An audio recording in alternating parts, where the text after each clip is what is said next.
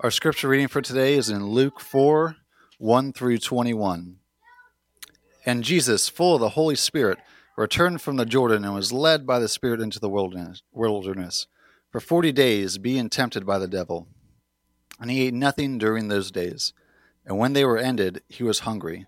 The devil said to him, "If you are the Son of God, command this stone to become bread."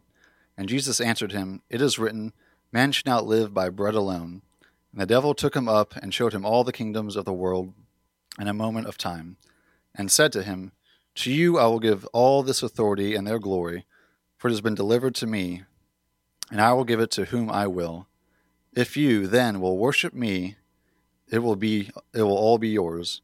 And Jesus answered him, "It is written, you shall worship the Lord your God, and him only shall you serve." And he took him to Jerusalem and set him on the pinnacle of the temple, and said to him, "If you are the Son of God, throw yourself down from here, for it is written, he will command his angels concerning you to guard you. And on their hand they will bear you up, lest you strike your foot against a stone." And Jesus answered him, "It is said, you shall not put the Lord your God to the test."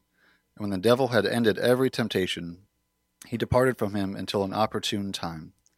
And Jesus returned in the power of the Spirit to Galilee, and a report about him went out through all the surrounding country, and he taught in their synagogues, being glorified by all. And he came to Nazareth, where he had been brought up. And as was his custom, he went to the synagogue on the Sabbath, and he stood up to read. And the scroll of the prophet Isaiah was given to him. He unrolled the scroll and found the place where it was written, "The Spirit of the Lord is upon me, because he has anointed me to proclaim good news to the poor. He has sent me to proclaim liberty to the captives, and recovering of sight to the blind, to set at liberty those who are oppressed, to proclaim the year of the Lord's favor." And he rolled up the scroll and gave it back to the attendant and sat down. And the eyes of all in the synagogue, were fixed on him. And he began to say to them, "Today this scripture has been fulfilled in your hearing." We're in the time of Epiphany. This is a season in which we celebrate the unveiling of Jesus Christ as the Messiah. For 30 years, Jesus lived as a man in the city of Nazareth, growing up as a boy with his parents. We've looked 3 weeks ago now at how he lived in subjection to his parents, and he lived in honor to them, respect to them. He fully completed the law of God as it concerns children who honored their parents. Then we saw 2 weeks ago how Jesus was baptized, and John baptizes Jesus and reveals him to be the one who takes away sins and the one who is going to redeem his people. And then last week we saw how Jesus was unveiled in his first public miracle that he performed, the miracle of making wine. And one of the things that we saw last week that I thought was so beautiful is not only is Christ Lord over the physical realm, that is, he turns water into wine. And yes, for those of you who may have heard otherwise, it's real wine. It's not some sort of, there wasn't a little bit of wine left in a jar and then he added a bunch of water to make it watery wine. It was wine which brought a commendation. The master of ceremonies, Jesus, of course, is upholding the authority as he had done with John the Baptist. He upholds the authority of John, but then he also upholds the authority of the master of ceremonies.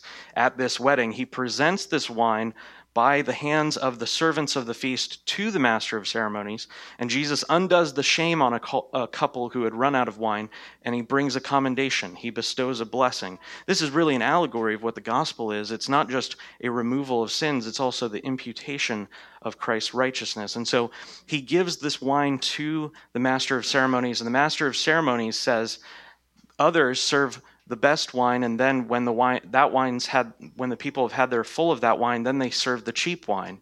But you have saved the best for last. Really, this is what Christ is doing in his mercy to us. But it shows, if you know anything about wine, it shows that he is not only Lord over matter, but he is also Lord over wisdom. It takes extreme knowledge to make wine well. There are all sorts of recipes for making wine, but the recipes for wine that they use in the best wine houses cannot be taught. It's something that's learned over a lifetime, and families pass down these traditions to their children. If you ever want to see a great comic movie, I don't think there's anything objectionable in it, so it wouldn't be bad to recommend a movie called Bottle Shock.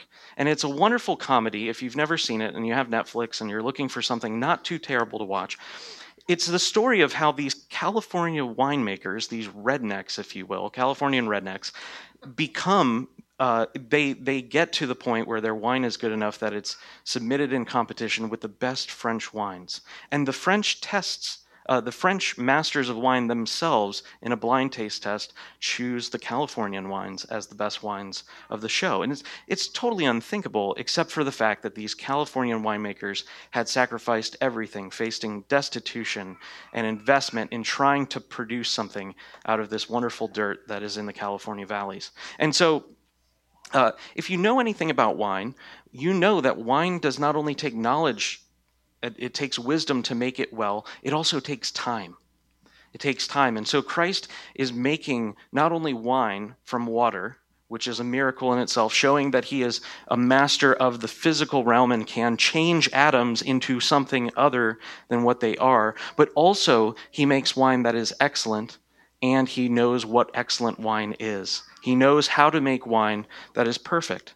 And so he brings this blessing where there was this shame. And that was the beginning of his glory being unveiled to Israel. So we're going to continue today looking at another aspect of the beginning of his ministry, the season of Epiphany, which is what we are in. We're now in the third week after the Epiphany of Jesus Christ as he was presented in the temple. Here we see the temptations of Jesus and how he overcomes them. For those of you who are not students of the Old Covenant scriptures, I'm going to provide as much background as I can, but I would really encourage you as we go through today. There are verses on the slides, which if you don't understand a point or if you feel like you need more background, jot down those verses and look at them later. They'll provide a lot more context and a lot more justification to the idea that I'm putting forth here. So Jesus Christ is unveiling himself to be the Messiah to Israel. This is an intentional thing that he's doing. And here he goes away into the wilderness and is then battling the devil. And we're going to see that in the cultural context. The temptations which Christ faces in the wilderness have a more subtle or a temptation at the foundational level. Of course, there is a temptation for hunger, to receive the kingdoms, to be his own protection, or to take matters into his own hand, to force the Father's hand. Those temptations are there, but underneath all of those temptations, we're going to look at a more subtle temptation contained within them. We're going to see how Christ, in his battle of the devil in the wilderness, is the last Adam. That is, Adam was installed by God into a garden and was given a task to perform, and he failed. And Jesus Christ here overcomes the temptations of Satan and redeems that which was lost by our original parent. Jesus Christ then comes out of the wilderness speaking in the power of the Holy Spirit about the kingdom of God.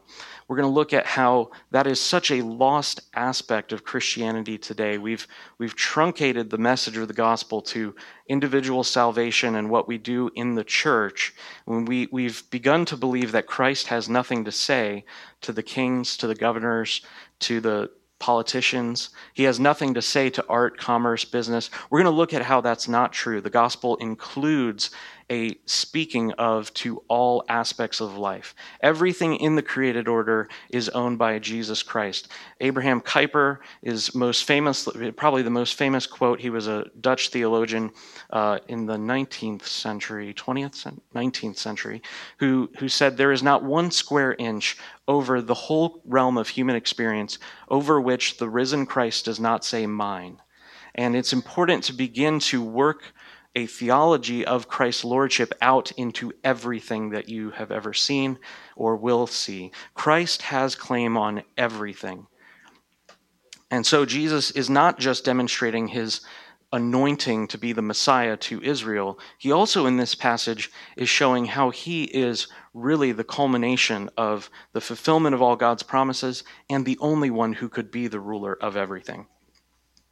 And so from there, we're going to look at how that affects the nation of Israel as he demonstrates this to them in their context, and how seeing what he says from the prophet Isaiah as he's reading the scroll that day, how that is expanding to include everything that Israel was supposed to be doing.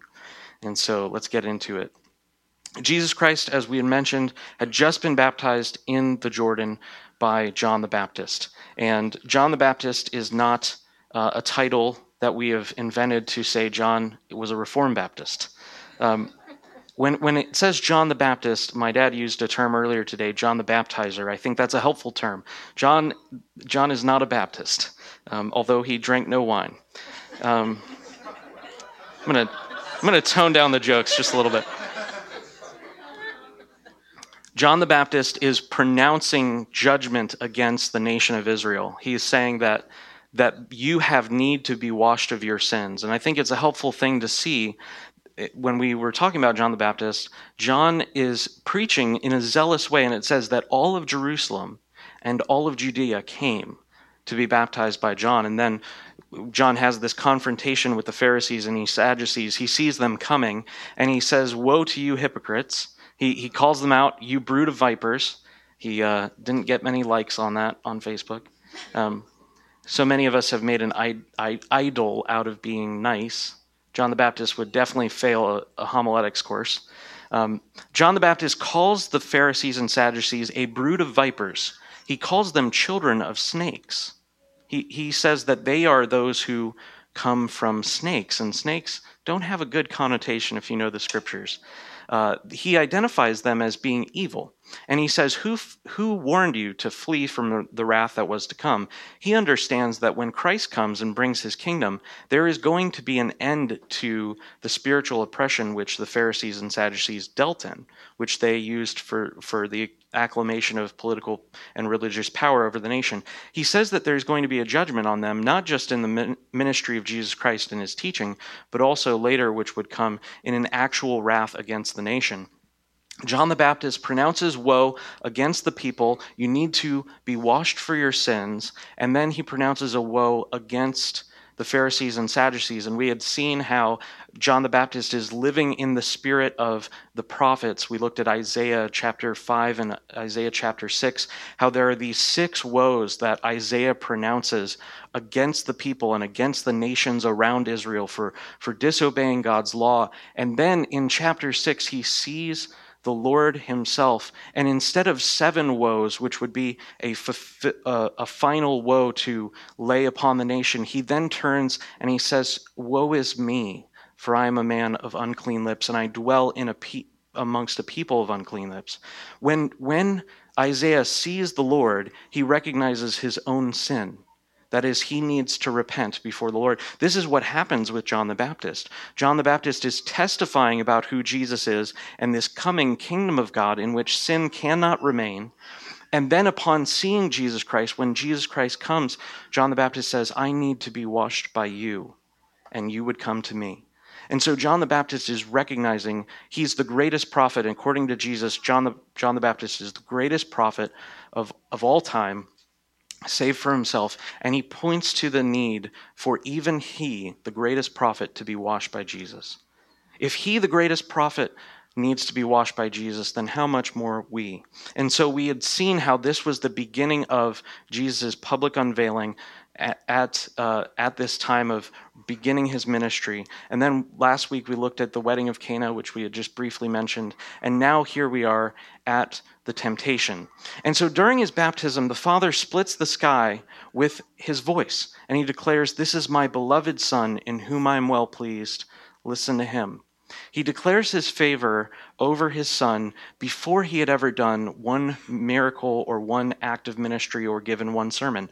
The Father is pleased in the Son because of who the Son is and how the Son has been living and walking with the Father.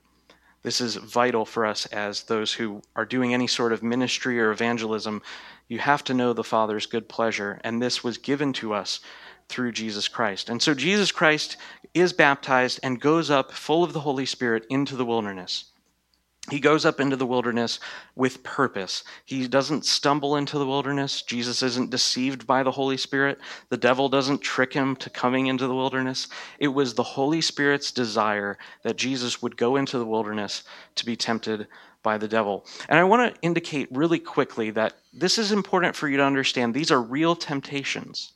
These are not meaningless temptations. Christ is not a phantasm. That is to say that Jesus Christ is a real human being who has real human appetites. His weakness is real weakness. Now, by saying weakness, I do not mean moral deficiency of character or some imperfection in Christ's heart or defilement, but rather his physical frame is limited. It's a body, it's a real human being here. And so Jesus Christ is faced with these temptations. Recently in our leadership meetings here at the church, people have been mentioning the idea of fasting. And so this week I decided to buy pizza because I'm weak. Even thinking about fasting, I get hungry.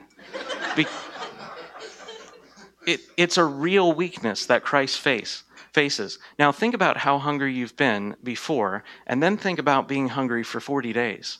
And how cantankerous. In fact, the larger culture around us has this term, hangry, which is now it's a portmanteau or a mashing up of two words of hungry and angry to show how fleshly we're becoming and manifest anger because we're hungry and not getting our way. Hangry, it's a great term. Jesus Christ has real hunger. This is not a fantastic hunger. It's not a mystical hunger. It's a real human hunger, and these are real temptations. And though they're real, the temptations of hunger, the desire for authority and for protection, although those are real temptations, there's a more subtle or a temptation that's within all of these temptations. And these temptations should be examined on their own merit, but we're going to look closely just for a few minutes at what is underneath them. The root temptation which Satan uses is a doubt and a denial of Christ's sonship. He had just been declared over by the Father, "This is my beloved Son, in whom I am well pleased." And seeing this in context, we then are very alert as to what Satan says at the beginning of the encounter. Verse 3, the devil said to him, "If you are the Son of God, command this stone to become bread." He didn't say if you're hungry. He didn't say if you want to eat. He said, if you are the Son of God. And so essentially the temptation within the temptation of hunger is the temptation to doubt his Father's good pleasure and to deny or to question his sonship. That is, will the Father really direct me in the right way, or do I need to begin to provide for myself? Do I need to rest under the Father's direction by the Holy Spirit? Did he really bring me into this wilderness to really fast, or do I need to do something about it to procure my own safety here? And so Jesus answers him, "It is written, man shall not live by bread alone." He's identifying himself as the Son of God, and he's identifying himself as a true human, one who is given real hunger, but understands the Father's good pleasure. Christ's experience and his knowledge of the Father's love overcomes this temptation. This is not just a mysterious thing that Jesus did. He doesn't just assert his will, but rather he says that man shall not live by bread alone. He's giving evidence that he doesn't need to doubt his position as a son. He appeals to Deuteronomy chapter 8, identifying his trial as a recapitulation of Israel's time in the wilderness. Israel had spent 40 years in the wilderness, and Moses is saying to Israel that the reason they went into the wilderness was that God wished to see if they had an unbelieving and disobedient heart in them, or if they were going to obey, and they clearly fail over and over again. The 40 years are a recapitulation or a re-summary in which Jesus Christ is showing himself as the true Israelite who is going to be victorious in the wilderness. Though God provides for them, Israel grumbles against God and lives in carnality the entire time. Even though they're given manna from heaven, quails mysteriously fly in. Imagine that. God is bringing them food and it just lands at their feet, and then the next day they turn around and they start to complain. Over and over again, God causes miracles to take place. He spiritually upholds their sandals. I mean, everything that God could have done, he does. And yet, over and over again, they turn away from Yahweh. They grumble against Moses, Yahweh's authority, and they demand harsh things from their leaders. It's a terrible scenario. Absolutely a terrible thing. So in this victory, Christ is trusting by the Spirit that the Father is going to lead him out of the wilderness at the right time. When it is time for Christ to eat, the Father will, by the Holy Spirit, direct him to eat. And this is exactly what Christ is trusting in, and that's why he's able to overcome the temptation. If he was just playing on the plane or just living on the realm of natural hunger, this temptation, he wouldn't have seen it. And yet Christ, being aided by the Holy Spirit, is able to, because of the great love of the Father and his knowledge of what God's righteousness is, being secure in that relationship, he's able to overcome the temptation, to see the temptation within the temptation, and be triumphant in it. And this is exactly what Jesus does as the last Adam. The eternal and omnipotent, only wise God created the world in 6 days. Each day that he made a part of the created order, he then pronounces over that day, at the end of that day, that it is good. And on the 6th day, he makes men, and he makes them, he fashions them, he forms them, and then after making man and women in his image, he then pronounces that it is very good. There's a series of goods leading to a culmination of a very good, which is described over human beings. And after making these heavens and earth, he fills them with living creatures, and he makes men, or Adam, a man, to have dominion. The Imago Dei that we love to celebrate as Christians, this doctrine of the image-bearing nature of men and women, mankind, it is not something that was an afterthought. It was directly intentional in God's declaration of how he wished to make man in his image and likeness to rule on his behalf. He invests Adam and Eve with an authority, and he gives them this authority to be co-rulers or vice-regents over this realm which he had just made. He makes the world, he makes a garden, and then he places them in it. Genesis 1:26, then God said, let us make man in our image and likeness. Continuing thought. And let them have dominion over the fish of the sea, over the birds of the heavens, over the livestock, and over all the earth, over every creeping thing that creeps on the earth. This is including all of the created realm that Adam and Eve are going to live in. They're to have dominion over this realm. So God created man in his own image. In the image of God, he created them. Male and female, he created them. Verse 28, and God blessed them and said, be fruitful and multiply and fill the earth and subdue it, and have dominion over the fish of the sea and over the birds of the heavens. Now, I want you to see clearly how the scriptures here confirm this twofold nature of the dominion. God says in his own counsel, in verse 26, he says within himself, the Father and the Son and the Holy Spirit, we are peering into, by the writer Moses, we're peering into the understanding that God has in himself as to his purpose for creating man. Let us make man, let them have dominion. And then he announces it to them in verse 28, and God blessed them and said to them. So here he's not only being consistent with his understanding of his desire for these men and women to live and rule over the created order, he then announces it to them, makes it plain to them, and begins to give them authority. This is an amazing calling that God has given to him. So God places Adam into the garden, and he says that he's there to work it and to keep it. This is the beginning of the theology of dominion, the dominion mandate. That is, men are supposed to use the earth to glorify it, to give glory to God with it, and to rule over it. Adam and Eve, as we know, fell from their original calling through obeying the voice of the serpent. They were told by God to have dominion over the created order, and they were told by God to work in the garden and to keep it or to preserve it. And Adam, as soon as the serpent comes in, we know Adam has let down his guard. Adam should have known that this serpent doesn't even belong here. Their disbelief in God's word, their faithlessness, leads to disobedience.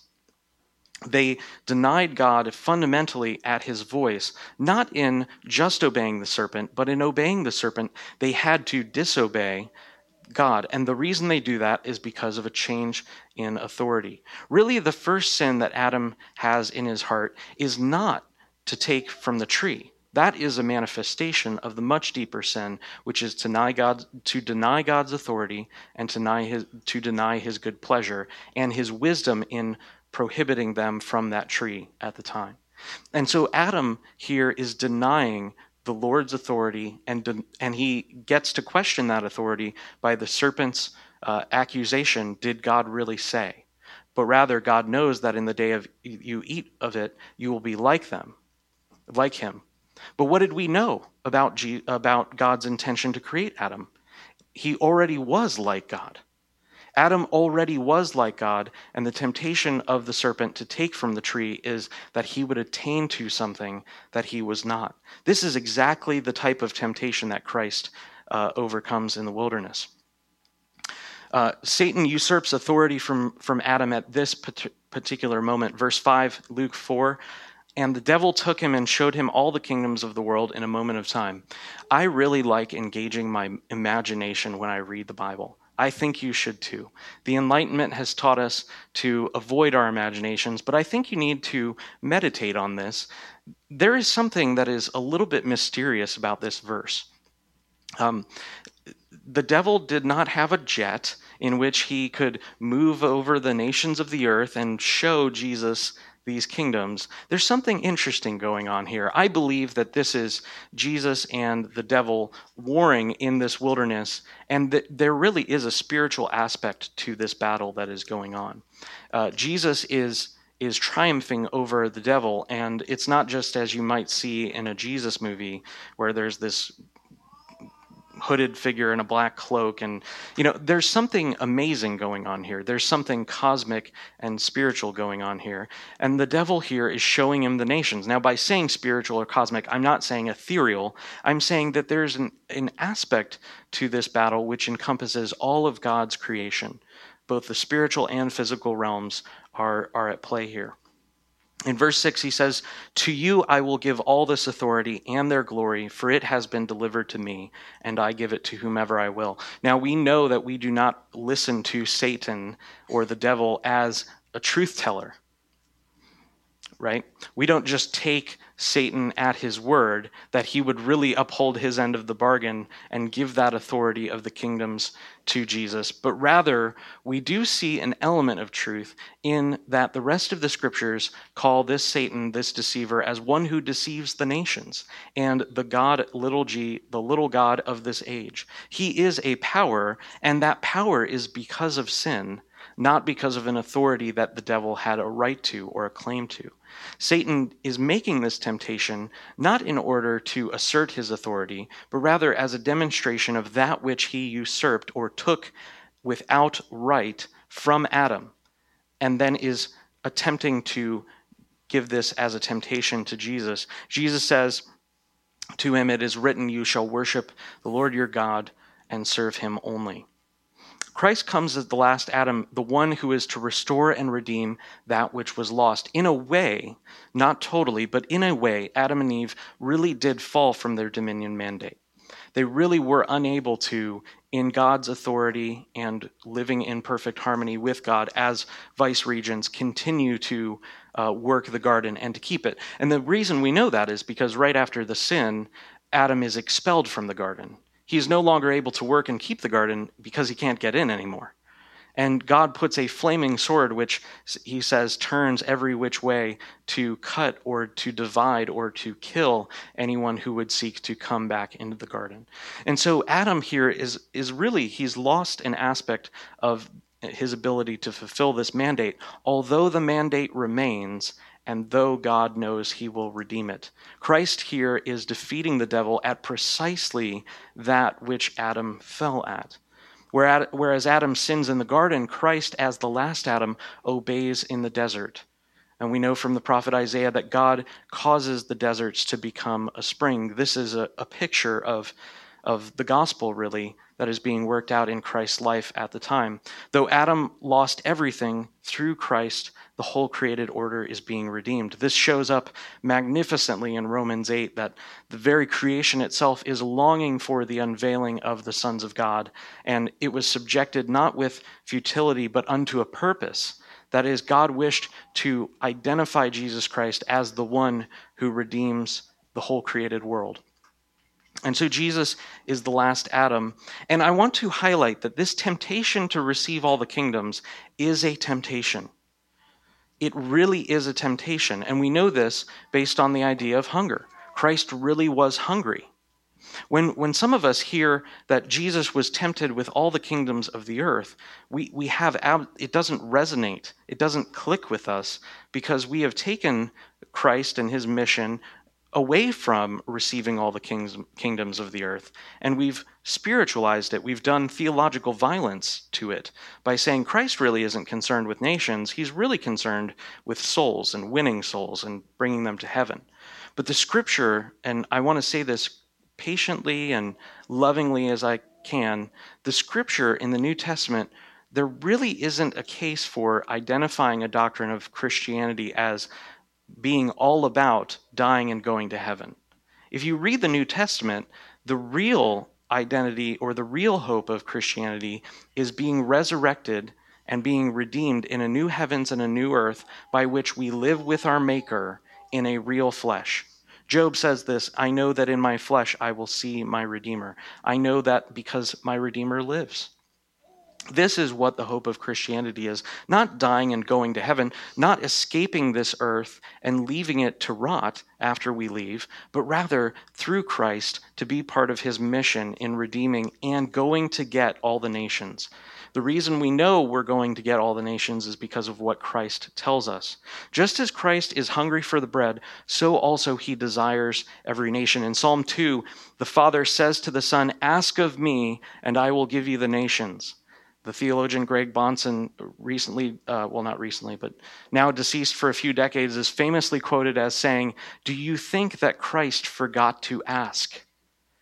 The divine Son is told by the Father, "Ask from me, and I will give you the nations as your inheritance." And we assume that Christ is mostly concerned with individual salvation and going to heaven or hell, or potentially just saving as many as we can before it all falls apart in some cataclysmic eschatology by which the world gets darker and darker.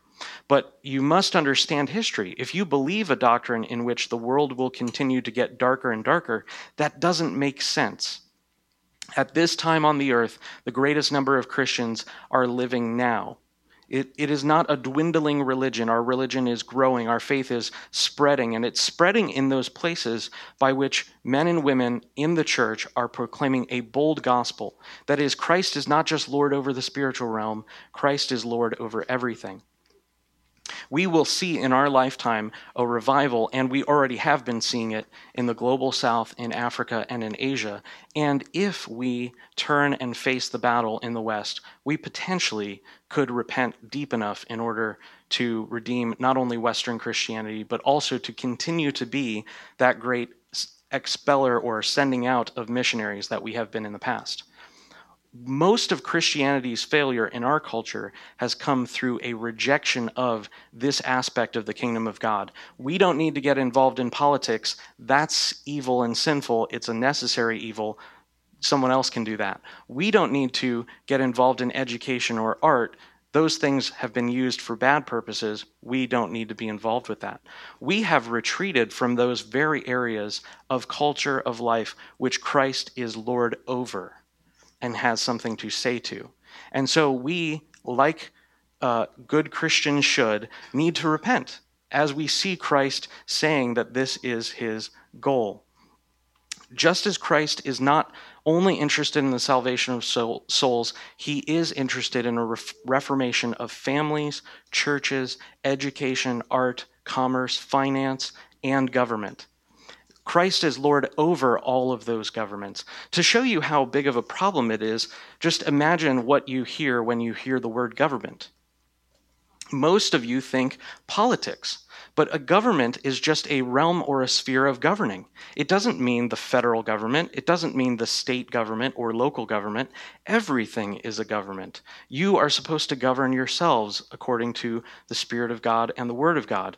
As families, men and women, fathers and mothers are supposed to rule their homes according to the lordship of Christ. As churches, elders are not to rule with harshness, but rather with gentleness, because of the example we have in Christ. Every realm of life is to be redeemed by our Lord. He is Lord over all of it. Modern Christian doctrine has projected the lordship of Christ into the spiritual realm, disjointing it or hijacking it from having to do with anything on the earth.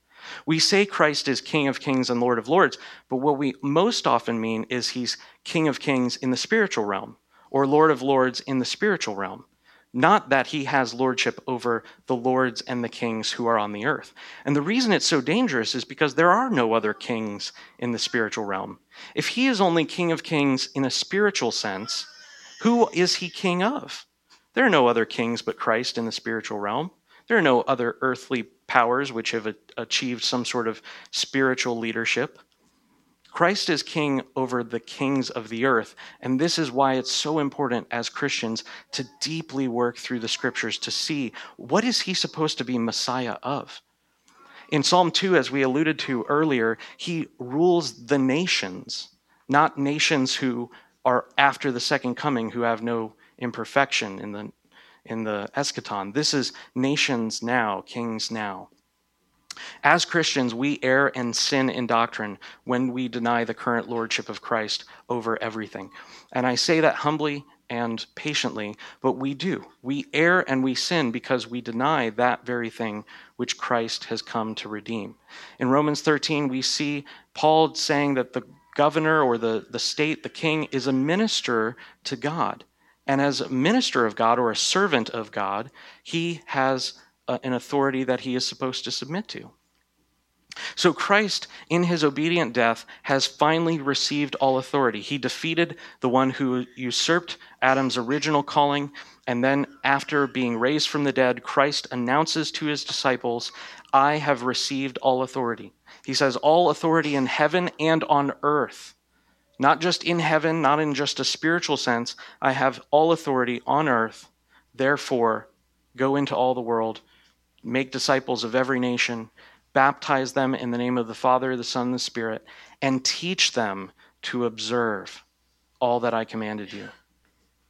Teach them to observe. He's King of Kings and Lord of Lords now, and he is reigning right now, putting everything under his feet.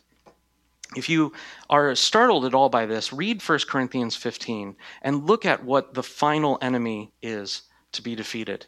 In many eschatological systems, the first enemy to be defeated is death. That is, when Christ returns, he will then, there is a resurrection from the dead, and then he judges all peoples. But actually, if you read 1 Corinthians 15, that's the final enemy to be defeated, is death. The last enemy to be defeated is death, which we know comes at the second coming, the resurrection of the dead, both those who die in Christ and those who do not die in Christ. That's the last enemy to be defeated. And so as Christians, when we deny his lordship and authority, we do it by assuming a neutrality of any sphere of government. And again, by government, I do not mean political government. I mean every realm of life. Every realm of life has a government. Christ is Lord over all peoples, all families, all schools, all cities, all regions, local, state, county, national, kingdom, empire, what have you, and country. Christ is Lord over all of it, and he has something to say to all of it as Lord. One day, through Christ, all the families of the earth will be blessed. That was the promise given to Abraham, and the New Testament over and over again identifies Christians, those who've been redeemed in Christ, as the fulfillment of that promise. That is, we, as believers in Christ, are the very thing that the Father is doing to fulfill that promise which was given to Abraham long ago, that in you all of the families of the earth will be blessed. As Lord over those realms, Christ has a word to speak to them, and his word goes forth like a sword and like a rod of iron. Psalm 2, it says that he will be given a rod of iron which to dash the nations. And in Revelation, we see the word of God proceeding from Christ like a sword, dividing between that which should remain and which shouldn't. And he commands all people everywhere to repent. In Acts 17, we see Paul going to Athens, a nation, a group of people that had no history with a covenant promise of God.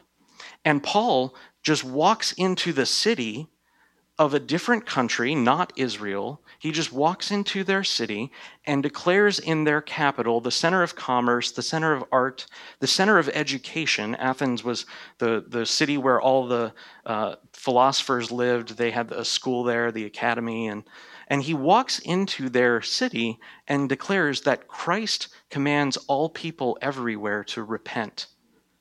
Now, hold on, pause for just a second. Fast forward to today and examine any gospel presentation you've heard today. It says, try Jesus. It says, accept Jesus into your heart, which I believe you have to do. You really do have to commune with Christ in your heart. But you need to recognize that the gospel is not just he will be Savior. The gospel is Christ is Lord and right now can be your Savior. But he is Lord, and he commands you to repent. It's not just we have to work up our hearers into some emotional state where they see Christ as something that can benefit their life.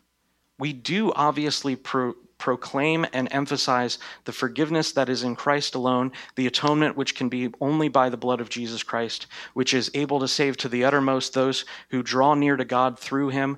But you need to understand that just as much the gospel is a proclamation of the possibility of forgiveness and reconciliation as it is an announcement of God has fixed a day on which he will judge every man by appointing this judge, Jesus Christ, and he has given us great assurance of it by raising him from the dead. Therefore, he commands all people everywhere to repent. That is what the gospel is, and that is not being emphasized as it should today. And it's your job as Christians to lovingly, patiently go into all the nations and to get them. Why? Because Psalm 2 is true. Christ did ask for all the nations from the Father. He received all the nations, and we're being given the chance to be a part of his glorious people who go into every place, to the four corners of the earth, proclaiming a message that he is Lord and Savior, not just Savior alone, not just able to change your life or to fix your life or to deliver you from your problems. He is able to do that. But he also is Lord and King, and he's Lord and King now. Having defeated all the temptations of the devil, Christ returns to the land and shows that he has this authority. Now, I said earlier that it's fully manifested after the resurrection, but here Jesus steps into the synagogue and then reads from the scroll and says it's taken place. Jesus returned in the power of the Spirit to Galilee. This is an intense thing. He went up in the power of the Spirit. He wasn't defeated. He was victorious, and he leaves with power. He goes up being directed and leaves with power. And a report about him went throughout all the surrounding country. Here it's being made manifest. Who is this Christ? He is the one who is coming up in power. And he taught in all their synagogues, being glorified by all. That very thing which Satan had tempted him with is a real temptation because it's really Christ's portion. Just as much as it was Christ's portion to eventually eat, so also it is Christ's portion to receive all the nations. Christ taught in all their synagogues, being glorified by all. Now, I think it's helpful to examine the scriptural words sometimes. When he is glorified by all, this is a retelling of verse 6. In Luke 4, verse 6, Satan said to Jesus, "To you I will give all this authority and all their glory.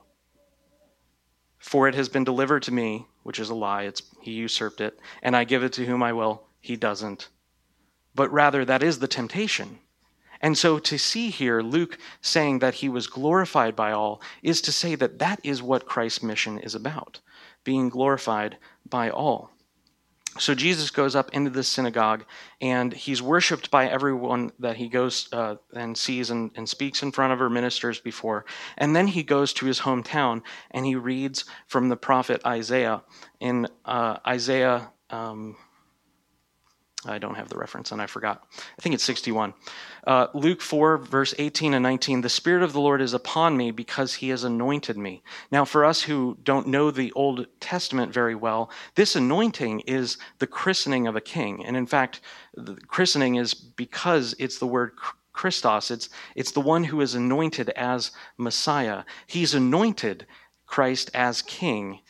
And this king is a loving king to proclaim good news to the poor. And that doesn't just include poor in a physical sense. It's also the idea of poor in spirit, those who are downtrodden, those who are depressed, those who are oppressed. He has sent me to proclaim liberty to the captives and recovering of sight to the blind, to set at liberty those who are oppressed, and to proclaim the favorable year of the Lord, or the year of the Lord's favor.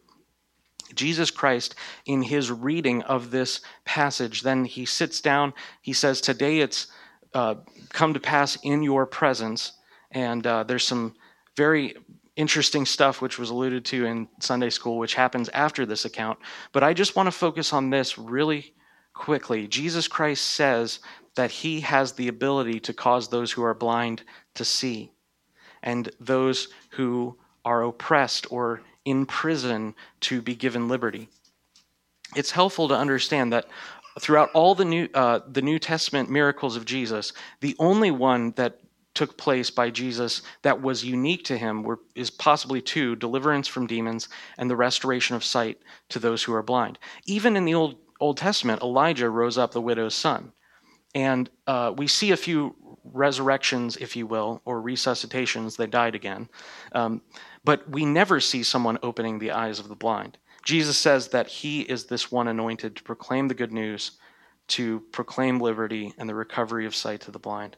And then he says something that I think is very interesting: to proclaim the year of the Lord's favor. Christ identifies him as the one who restores everything that was lost. If you go back and you read some of these passages in the year of Jubilee declarations, Deuteronomy 14, Exodus 23, Leviticus 25, each time that there is a mention of this year of Jubilee, the year of the Lord's favor, it's all concerned with those things which have been lost. Those things which have been lost through poverty, those things which have been lost through sickness, through divorce, those lands which were removed from their rightful owners are given back to them in the year of Jubilee. Every 7 years, and then every 7 times 7 plus 1 years, every 50 years, there are these times in which God has set up in his law to restore that which was lost to their original owners. This is all testifying to the authority of Jesus Christ. He says, I'm able to say that it's the year of Jubilee. And in the cultural and covenantal context of these Jewish people who knew what Jubilee was, this year of the Lord's favor, this is mighty. It shows that he is Lord over time, just as much as him turning water into wine shows that he's Lord over the material realm. Jesus is Lord over time and Lord over everything. Christ declares himself, therefore, to be our kinsman redeemer. In the law of Jubilee, it was always the case that before it could be sold to a foreigner or to another person in Israel, maybe to someone from another tribe, that piece of land had to be redeemed by someone close to that person, either through a cousin or a brother or whoever, someone who was a kinsman redeemer, someone who was related by clan or by tribe. And then only then, if there was no one to redeem it, it could be sold, and only then temporarily. Because God is all about the restoration of that which is lost. Christ has the authority and power to set men free from what they owe, not only the debt of sin which they have to God, but also their sickness and also those things which enslave them. He says that those who are bound in sin can be loosed, and those who have lost their sight can regain it. I think this is amazing, especially when you see in John, Jesus heals a man who was born blind from birth, who lost his sight, not from just his own experience, but from what true humanity was supposed to be. People have eyes which see. And he's restoring all of that, and he's declaring himself to be the one who does this. Those who have been exiled and scapegoated, that is, sent away from the people, can return to the land in which they're supposed to live. Jesus Christ is a redeemer. And so the question is, Not really if we believe that Christ is Lord over everything. You may have heard me describing the lordship of God and the kingdom of God being something that is now and coming. And that may resonate with you, but you cannot come into the kingdom unless you first know Christ in this way. Before a man can come into the kingdom, he must be washed clean by Jesus Christ. So I have two questions, one that might not apply to you and one that does apply to you. The first, which applies to everyone, is do you know Christ in this way? Or have you merely been concerned with religious trappings, holding him at a distance most of your life or all of your life? Do you know Christ as one who is able? And when I ask do you know, I mean do you know in an experiential sense? Have you really seen the truth of Christ, that he is able to restore those who are blind, able to set free those who are bound and trapped by sin? In John 8, he says that those who sin present themselves as slaves to sin. Have you experienced the liberation that comes through Jesus Christ? That's the question that you should ask yourself. And then another question, if you answer yes, are you telling anyone about it? Not only are you providing testimony as to what Jesus has done, but are you actually convinced of it, so much so that you recognize the need in other people and are able to tell them about it in a clear and articulate way?